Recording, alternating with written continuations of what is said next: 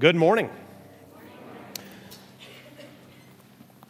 We have a very serious passage in front of us this morning. I'd love for you to open your Bibles in John chapter 1. If you're using an electronic device like so many people do, and you have a choice of translation, because the Bible was not written in English, it was written in 3 ancient languages. And we have several good translations in English. I'm using the English Standard Version, ESV. If you use the Bible Gateway app or something like that. If you don't have a Bible with you, please look around. There should be one near you in the chair directly beneath you or certainly nearby. So I have a longer reading from John's Gospel. John was a commercial fisherman. He was literally called away from the nets and from family. Jesus invited John to follow him. And in the greatest decision that John ever made, he dropped the nets and started following after Jesus. And many years after the burial and the resurrection of Jesus, John wrote a gospel, which we're reading this morning, to tell us what he had seen and heard.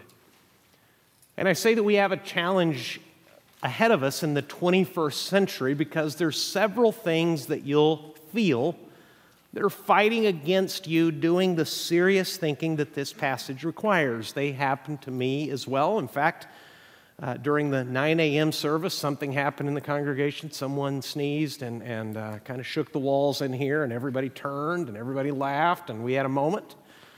And that's the first thing that you have to fight against when you're doing anything that requires sustained, careful thought, like this passage of the beginning of John's Gospel. Scientists tell us our attention span is getting shorter and shorter. Do you feel it? Some of you aren't even aware that I'm talking at this moment, and you're kind of proof of concept. It is. One study says that everybody's been citing and people are arguing against it, but that's apparently a reasonably well-done study, says that human beings have now shortened our attention span to shorter than a goldfish. Okay, that a goldfish can pay more sustained attention to one thing at one time than the average person. And I feel it, because I have a smartphone too, and that thing chirps and buzzes all day long, and it's getting harder and harder to pay attention. The second thing that we have going against us when we consider ancient claims to truth is what historians call chronological snobbery. Chronological snobbery is also being pushed by technology. It's a human bias, but technology has accelerated it. And you see it probably in the way you follow news.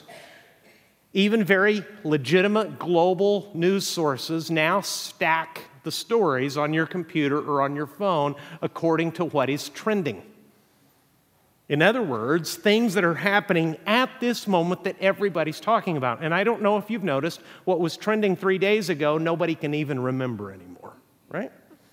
And that's just one instance of chronological snobbery, which says this: if it happened a long time ago, it doesn't particularly matter. If we're talking about the ancient world, it almost certainly doesn't matter. In fact, it may not even be true because it happened like in the 90s. I mean, who knows even if that's even true. I wasn't there, someone will say. Well, when you're stepping back into Bible times, you're reading the first-hand account of a commercial fisherman who followed Jesus, who wrote some 2,000 years ago. And as you listen to his claims, because they're so extraordinary, between the increasingly hard task of paying attention and the built-in bias against things that happened a long time ago, it'll be really tempting to check out. The third thing probably is actually the biggest challenge. For a long time, there's been a philosophical undercurrent that's been shaping the western side of the world, and the United States in particular, that makes this primary claim that has shaped our way of thinking, and that is this: only science can give you facts. Everything else is a matter of values or preferences or feelings. If we can bring it into a lab, if we can subject it to empirical observation, if it can be tested and retested and demonstrated in the physical world, that's a fact. Everything else is up for grabs and primarily up to you. It's whatever works for you. The way that looks on the street and in your office and in this classroom is this. You'll start talking to people or mention the idea of God or the idea of his son Jesus, and someone will quickly say, listen, I'm really glad that works for you, not really my thing. And Jesus kind of gets pushed into the category of pistachio ice cream, which is, if you like it, good for you, but please don't bother me. And with that, I just don't have any interest in pistachio ice cream. It's just a personal preference or a value. John, who was a real human being who lived a long time ago, but knew exactly what human beings were expected to act and look like, who knew what life and death was, literally gave his life away to Jesus. And even after Jesus was killed, once John knew that he had come back from the dead, he didn't abandon the cause. He, along with those who were closest to Jesus and were in the best position to know whether Jesus was real and true and faithful, they all gave their lives away day by day, and with the exception of John, they all died, if history is to be believed, brutal deaths, rather than take the story back, rather than say that they made it up, or even say that perhaps they were mistaken. That's why John's gospel is so important. It's as transparent as a sunny day. He says at the end of his gospel that Jesus did many things that John didn't take the time to write down for us. But he said, but I've written the things that I did so that you may believe in Jesus and believing in him have life. In other words, he is claiming and intending to tell you the truth about reality, the truth about life, and above all, the truth about Jesus, and he wants you to believe it because John has come to be convinced by personal experience with Jesus that life and death are on the line. And John chapter 1, verses 1 through 18 sets up his whole gospel. For those of you who are interested in those kinds of details, Bible scholars call this the prologue. In other words, this is the word before all the others. In it, John is going to introduce all of his themes. He's going to tell you from the very first sentence exactly who Jesus is. And from the time I read the first sentence, you're going to be challenged intellectually. I was this week as I read this familiar verse. He's going to take you into the realm of the supernatural, of things that cannot be observed by science. And that's where that third bias kicks in that says, well, if I can't see it, it must not be true. Just hang in there and listen to the fisherman tell you about the Jesus he knew. John chapter 1, verse 1. In the beginning was the Word, and the Word was with God, and the Word was God. He was in the beginning with God. All things were made through him, and without him was not anything made that was made. In him was life, and the life was the light of men. The light shines in the darkness, and the darkness has not overcome it. That's the first verse in John's prologue, the first strophe or chorus, if you like. Now he's going to change the scene from heaven and bring you back down to earth, and he's going to mention a man named John. This is not the writer, this is John the Baptist, who was a relative of Jesus, most likely his cousin, who was a few months older than Jesus. And John's going to remind of his readers of his ministry, of his preaching. If you're a football fan, you can think of John the Baptist as the lead blocker for Jesus. He's not the point. He doesn't have the ball. He doesn't carry the message, but he's preparing the way. Verse 6. There was a man sent from God whose name was John. He came as a witness to bear witness about the light that all might believe through him. He was not the light, but came to bear witness about the light. The true light, which gives light to everyone, was coming into the world. He was in the world, and the world was made through him, yet the world did not know him. Now John's going to reflect on the life of Jesus, his rejection and his death. He sums it up like this. He came to his own, and his own people did not receive him. But to all who did receive him, who believed in his name, he gave the right to become children of God, who were born not of blood, nor the will of the flesh, nor the will of man, but of God. Here's Christmas. Here's the birth of Jesus. And the Word became flesh and dwelt among us, and we have seen his glory, glory as of the only Son from the Father, full of grace and truth. John bore witness about him and cried out, "This was he of whom I said, 'He who comes after me,'" remember, John is older, started speaking in public first. "This was he of whom I said, 'He who comes after me ranks before me,' because he was before me." John, the gospel writer, gives you his witness. "For from his fullness we have all received grace upon grace, for the law was given through Moses. Grace and truth came through Jesus Christ. No one has ever seen God. The only God who is at the Father's side, he has made him known." What's the point? What's John want you to know? Because make no mistake, the concepts are heavy.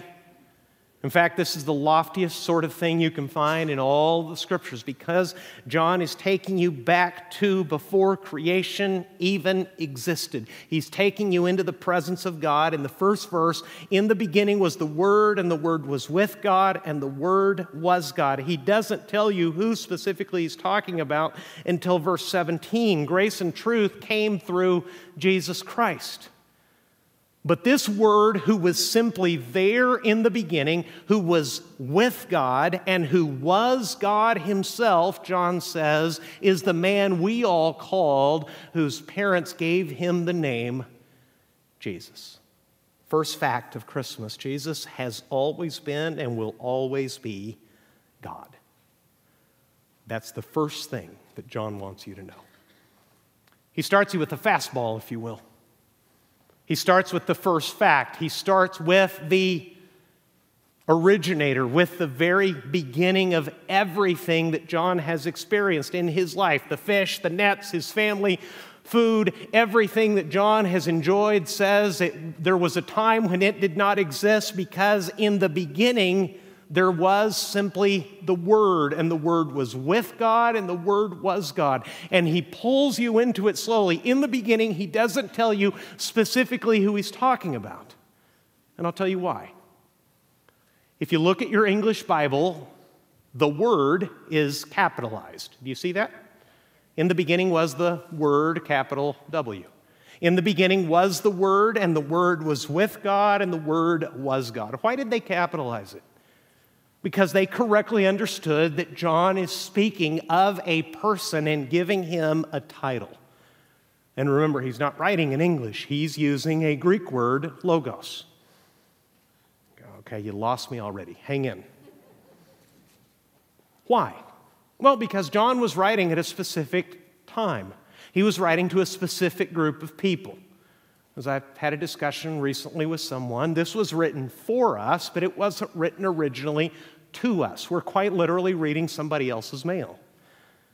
And this word in Greek, in John's culture, would have arrested attention of everybody he's trying to reach in his own day. Two kinds of people in John's world, and very sharply divided. Those groups exist today, but it was one of the defining things of living in John's ancient world. There were Jews and there were Gentiles. There were Jews and people who had been Hellenized, who had been assimilated and formed in Greek culture. And when John said, "In the beginning was the Word," he's using that single Greek word, logos, to speak to both Jews and Gentiles in different ways. For the Jews, he wanted to take them back to the very first words in their scriptures. You know them. Genesis chapter 1, verse 1. This is John 1:1. Genesis 1, verse 1 says, would you read it with me? In the beginning, God created the heavens and the earth. John is starting his gospel the way the Hebrews started their scriptures. He's trying to awaken their understanding, and he goes on to say in verse 3, all things were made through him, and without him was not anything made that was made. He's trying to get the Jews to make connections. That the one that they actually knew, the one who was so scandalous and so controversial, who was subjected eventually to that mockery of a trial and killed under the orders of Pontius Pilate, he was more than they realized.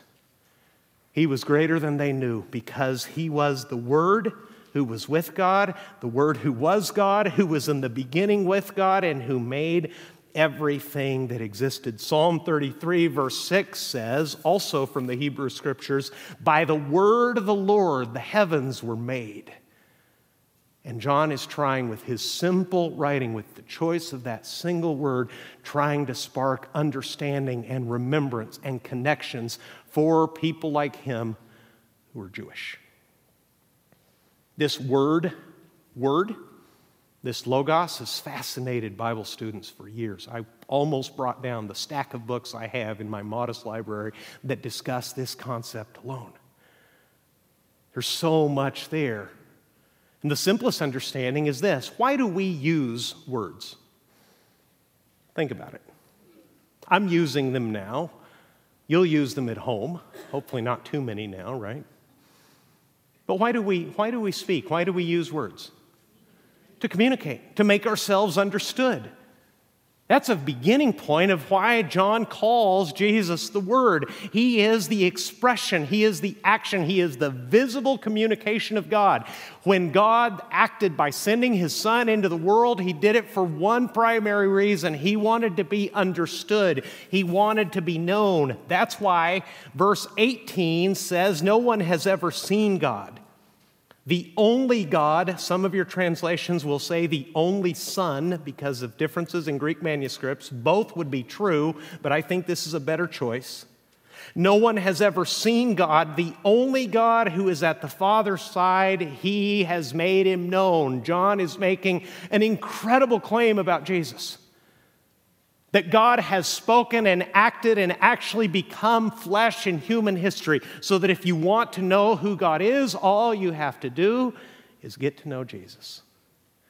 By the word of the Lord, the heavens were made. That's for the Jews. Now, how are the Greeks taking all this? Well, the big question for the Jews was this, and you can see it all through the Gospels. Their question, their objection was this: you mean to tell me that this man, Yeshua, whose mother is Mary, whose brothers we know, who grew up in Nazareth, the carpenter's kid, he's God?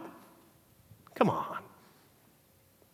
And you read through the Gospels and you see them having that exact struggle. In fact, Mark's Gospel says, and you can understand their point of view, Mark's Gospel says that Jesus' family one day went to take custody of him because they thought he was out of his mind. And you take that in just an ordinary family, these are the increasingly worried conversations that siblings are having because they think that Big Brother has gone crazy. The Jews never really, many of them, could not get over this claim. That's why John starts them this way. He's going to make the most astonishing and important claim first. If you keep reading John's gospel, there's another plot to kill Jesus, and Jesus asks them, why are you going to kill me? For what good work are you trying to kill me now? And they say, we're not going to kill you for any of the good works you've done. We're going to kill you for this reason. You're a man and you make yourself out to be God. And Jesus never says there's been a misunderstanding. He affirms who John knew and who Jesus knew that he was from the very beginning. Now, the Greeks, the Gentiles, the people soaked in Greek culture, they have a different problem. The word logos to them meant the mind or the reason of God. And their question, their objection was this: You mean to tell me that the mind and wisdom of God is actually a man? The Jews said, there's no way that this man can be God. The Greeks, who thought that the wisdom of God was completely separated from earthly existence, could have nothing to do with human flesh. They said, we can't begin to fathom that the mind and the wisdom of God, who made all this, can actually be reduced to human flesh. What am I trying to tell you? Jesus challenges everybody then and now. This is one of the reasons, with the short attention span and this mistaken belief that there can be no truth claims unless science can prove them, and this idea that things that happened long ago aren't that important. We have a lot to overcome if we're actually honestly going to deal with the person that is Jesus. But John makes this claim right from the start. Jesus has always been and will always be God. And you say, well, I just can't get my mind around a God who was always there. Because that's the claim. Look at it again. In the beginning was the Word, and the Word was with God, and the Word was God. He was in the beginning with God. Where did Jesus come from? He didn't come from anywhere. He simply existed. God is simply there, and you say, I don't get it, and I will say to you, I don't either. And one of the primary objections, especially in our days, is that the idea of an eternal God, of a God who simply is, doesn't make sense to our minds. Now, I'd like to show you from a recent article in the Washington Post that the atheist, these men, I don't know if they're atheists or not, but the scientist, the man of science who says simply that all he believes in is creation itself, is matter, he has a similar problem. The good news, as usual, comes from UCLA. February 26, 2015, this is from the Washington Post. This amazing headline, scientists may have solved mystery of matter's origin. Did you get that? Scientists from UCLA have said, we figured it out. We know where everything came from. Are you interested? Now listen, I'm not a person of science. Calculus was as far as I could go. There are people here with physics degrees, and I have the highest admiration for them. I am not one of them. God made my brain in a way that whole side of the brain barely functions, okay? But I can read a news article, and in reading the article, I find a gap. I find faith that they have placed in something that is not God. I'm going to read it to you. I'm going to abbreviate it because it is pretty complicated. And I made the terrible mistake of reading the whole thing last night at the Saturday service, and that didn't work too well. So let me just give you the highlights from the Washington Post. For decades, scientists have puzzled over one of the central, most essential mysteries of physics. Where did all the stuff that makes up the universe come from? Skipping down. The gist of their theory is simple, even poetic. The conditions of the early universe were biased towards creating something out of nothing. Here's the explanation. Hang in there. Roughly 1 decillionth of a second after the Big Bang, in this period, termed inflation, listen, particles, the most basic ingredient of everything in the universe, and antiparticles, the opposite of all that, coexisted in a rapidly expanding hot soup.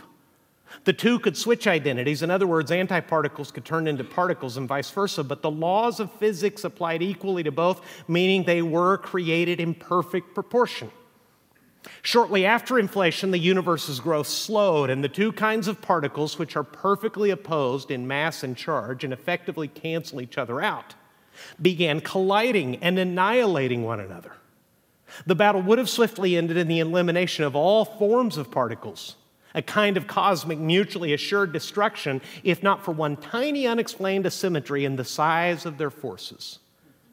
For every 10 billion antiparticles, there were 10 billion particles, plus one. That marginal imbalance meant that matter was the last man standing, leading to the creation of the elements, stars, solar systems, planet Earth, and every person on it. One of the scientists explains, this is appealing because it doesn't require too many ingredients, he said in a phone interview with the Washington Post. Did you pick up where they need faith? He said, even a layman can understand that, this theory is appealing because it doesn't require too many ingredients. What are the ingredients? Particles, and apparently antiparticles. Do you see the obvious question? Where do the particles come from? They've explained nothing. They've perhaps dialed back the clock to the moment of creation itself, but you still have the simple existence of particles and they kept saying it created everything else. In other words, John says, in the beginning was the Word, and the Word was with God, and the Word was God. He was in the beginning with God. All things were made through him, and without him was not anything made that was made. More concisely, Genesis says, in the beginning, God created the heavens and the earth. The latest science from the best minds on earth apparently says, in the beginning, particles. Yes, it requires faith. God always leaves a gap for faith because it's a personal relationship. Personal relationships cannot exist without faith. The only reason you have any relationship in your life is because in a moment, based on evidence that that person is loving and good and has your best interest at heart, you give them your trust. And when two people give each other trust, friendship is born, love is born, families are made. It is the same with the one who is simply there. Jesus was God from the very beginning. He always has been, he always will be, but make no mistake, that is a challenge and that is a mind-bending test to everybody, which requires and has to be answered with trust, with faith. Second fact from John's prologue. John says the most astonishing thing, and this is the Christmas story, at the perfect time, Jesus, who was there in the beginning, who simply always was, who made everything else. It wasn't actually particles, it was Jesus himself originating all of creation. That same Jesus, John says, became a man. Look now down to verse 14. It says, the Word became flesh and dwelt among us. That eternal, uncreated Word that makes everything else, the God who is simply there at a specific time in history, John says, in my lifetime, before my amazed eyes, that Word became flesh. And the Creator did the most astonishing, loving, humbling thing he could have done. He condescended, he humbled himself to become part of the creation. And it was so humble that John says he dwelt among us. And that takes us back into John's chosen language for writing, Greek. What it literally means is he tabernacled with us. In other words, there was a time which the Word became flesh, and it was like he set up his tent among us. He was briefly among us, and in his first letter, in 1 John, don't look, but in the first verses of that letter, he says, we're telling you what we have seen, what we have heard, and what our hands have touched concerning the word of life. In other words, chronological snobbery and short attention span besides, and with all the objections of things that have to be dragged into the lab before the modern mind will concede that they're a fact, John is telling you from the point of view of not a religious man and not a mystic, from the point of view of a commercial fisherman from the humble land of Galilee. I was there. I saw him. I saw him day after day. I heard what he said in the many places where he preached, and in the synagogues and in the hillsides. I heard him speaking, and I actually touched him. And eventually John would tell you, and he will tell you in his gospel, I saw him die. because the Word truly became flesh, and everything that could happen to a human being, every kind of suffering, every kind of temptation, every human frailty and limitation that is characteristic of any human being, Jesus subjected himself to it when the Word became flesh and dwelt among us. He really was a human being, but he was more than a human being because, John says, we have seen his glory. Glory as of the only Son from the Father, full of grace and truth. So that again, as it says in verse 18, no one has ever seen God. The only God who is at the Father's side, that's Jesus, he has made him known.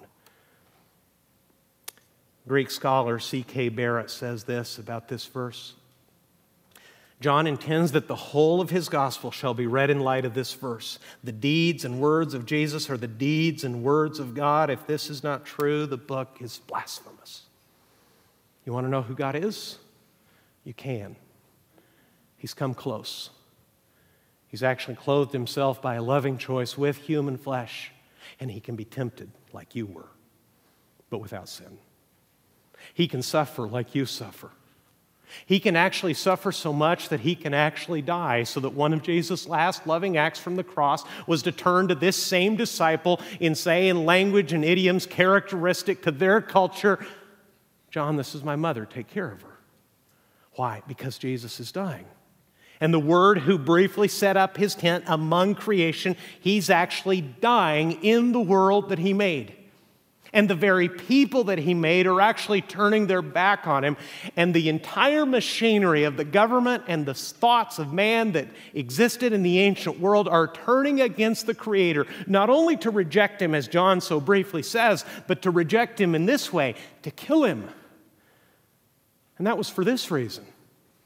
Because Jesus subjected himself to all of that, and the miracle of Christmas is he puts himself in my condition, the condition of a normal human being, to experience everything that makes me sin and that makes me frail and that separates me from God, and he did it all for my sake so that he could trade lives with me and trade lives with you so that you could be saved. See, in this culture we find ourselves now, when people start talking about religion or spirituality, here's the analogy that is often given. They say, and I've actually had people say this to me, listen, man, Bruce, God is up on a mountain very high, separated from the rest of us. And all religions are different paths that climb the mountain. Some take longer than others and are harder than others and have more twists and turns along the way. You can't even see them all because some are on the other side of the mountain. But what really matters is to choose a path and to start climbing. We'll all get to the top in our own time and in our own way. You ever heard anything like that? Here's what the Bible says. Yes, God is high and lifted up. He really is the Creator. He's way above everything that he made. But through the miracle, the gift of the birth of his Son, he doesn't invite you to climb up the mountain. God actually came down and met you on your level. And that's the point of this final fact of the prologue. Look at John 1, verse 12 now. It says, but to all who did receive him, who believed in his name, here's the most astonishing promise. He gave the right to become children of God. John says, and as I witnessed, what I mainly saw that Jesus received for his trouble and his love and his sacrifice was rejection. There was a time when everything in the world turned against Jesus and everyone consented to his death. And the people who should have known him first, who heard the law of Moses, who showed them that God was high and lifted up and separate, and Jesus, on the other hand, brought grace and truth, the first people who should have recognized him didn't.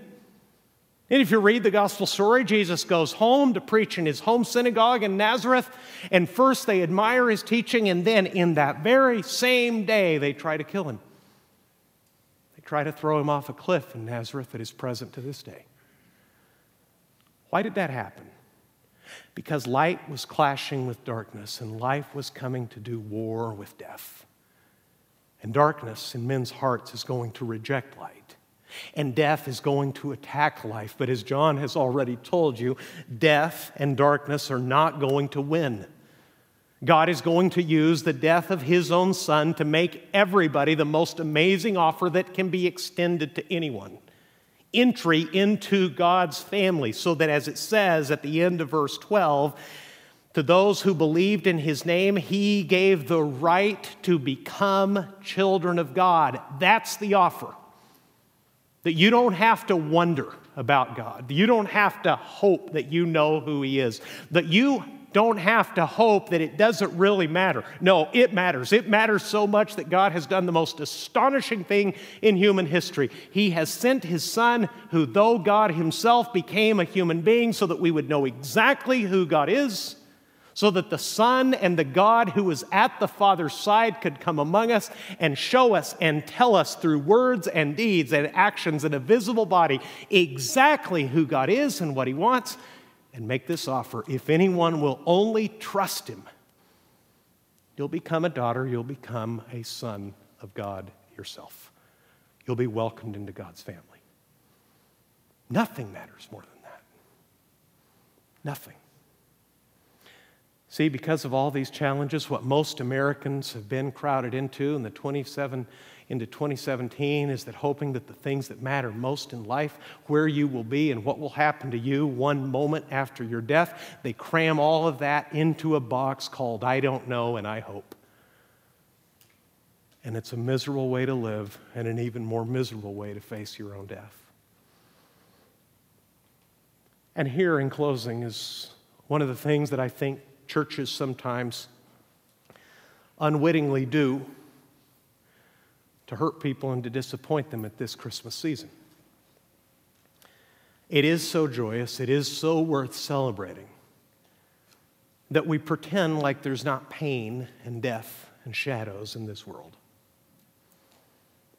Let me speak to you about Jesus at Christmas time in light of this prologue, in light of this passage. For some of you, this Christmas is harder than the others.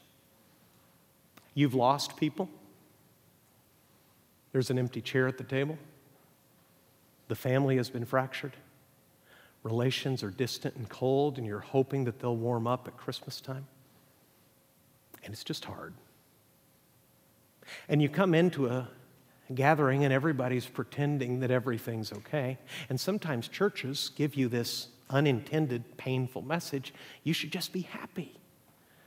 And you're thinking to yourself, you don't know what I've lost. You don't know what I missed. You don't know why, with the joy that I find, this is hard for me. Listen, that's the very world that Jesus came into.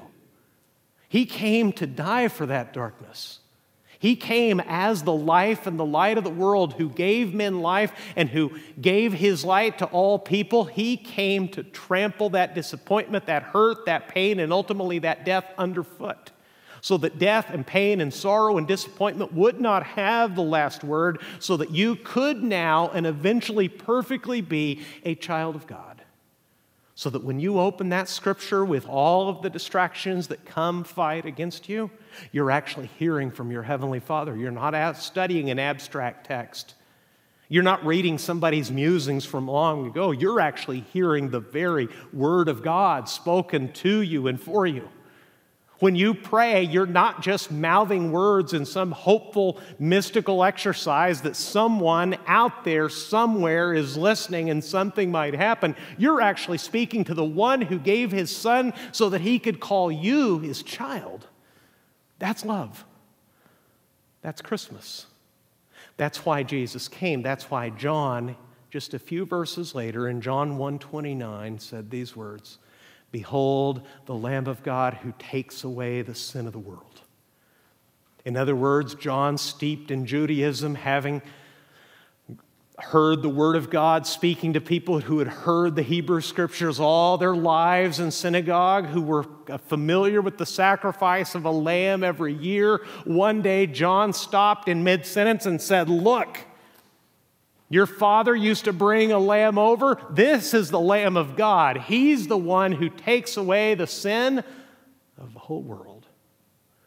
And you're part of that world. It was for you. It was for your sake. It was love to bring you into the family of God." So there's two kinds of people in this room. There are people who already have that assurance, who can go to Jesus with thanks and joy and gratitude, and maybe for you this year is pure happiness, and I hope so. But if it's not, you can go to Jesus with your pain, your trouble, your suffering, your tears, and know that from His experience as a human being who created all the other human beings, He perfectly understands you and He perfectly loves you. And if you're one who's been on the fence about Jesus, you've been skeptical, you've not been sure, you've been resistant, maybe this is the moment where you hear Him call and you surrender. It will take trust. All personal relationships do. That's why the invitation is made to you. To those who did believe, He gave the right to become children of God. Let's pray. Could I speak to the second group first? If you're not sure about Jesus, if you've been cramming all of spirituality into a hope-so box, into a not sure kind of category, I hope it'll be okay. I hope I can figure that out later. Can I invite you in the name of Jesus to believe the gospel right now? The gospel just means good news. That's what I've been giving you. I'm not a salesman. I'm a reporter. Just like John gave you his witness, I'm giving you mine now. The question is, who's going to be in charge of your life? Because Jesus, who actually is God, came to die for the rest of us who behave like little gods, who act like we're in charge. If you'll humble yourself, you'll do the hardest thing in the world. In fact, it's a miracle. It's so hard, it's a miracle. If you'll humble yourself and say, yes, Jesus, I believe you. I am sorry for my sin. I'm sorry for making myself the boss and the God of my own life. I believe you. Please forgive my sin. I'm sorry for my sin. Please forgive me. He will. He does all over the world, sometimes in church services, sometimes in private conversations. People hear the truth about Jesus. They humbly trust Him, not the messenger. The messenger barely matters. It's the message, it's the person of Jesus that I'm inviting you to trust. It's Him, not me. I'm just the reporter. I'm inviting you specifically to trust Jesus. And if you do, just call out to Him in prayer and say, Jesus, I have rejected you before. I trust you and I believe you now. Please bring me into the family of God. I'm sorry for my sin. Take it away from me. Save me. Take charge of me. And He will. And if you do that, all I ask is that you take the connection card in your bulletin and let us know. You'll belong to a family, the family of God, and those of us who've been walking with God a little longer, we want to celebrate with you. We want to teach you how to take those first steps and begin the greatest adventure and the greatest joy that anyone can ever have. And maybe, and this will perhaps be the majority of the people here, you already know the Lord. But it is hard. There are pressures. There is sadness. There is disappointment. Jesus died for all that. He died to make all of that right someday, and He loves you perfectly right now. Could you turn to Him and just pour it all out? Tell Him all about it? Lord Jesus, as we turn to You now, I pray for those who are struggling. I pray that You would move them over to humility and repentance and belief. That You would give them the miracle of trusting You and being welcomed into Your family by the birth of Your Son, by the birth and death of Your Son. Lord, for the many Christians here who are just trudging through this season and trying to find what joy they can, fill their heart with peace, carry their burdens. Remind them, Lord, that if with their struggle, their loss, their tears, Your love was so great that You died for them so that they and their loved ones could have eternal life and joy forever. We give You this offering, Lord, not as an effort of repayment, but in simple, joyful obedience. Thank You for making this a generous church family. Take these financial offerings, and may they support and undergird messengers all through our town and all around the world that will tell people where hope and life can be found. We pray in Jesus' name. Amen.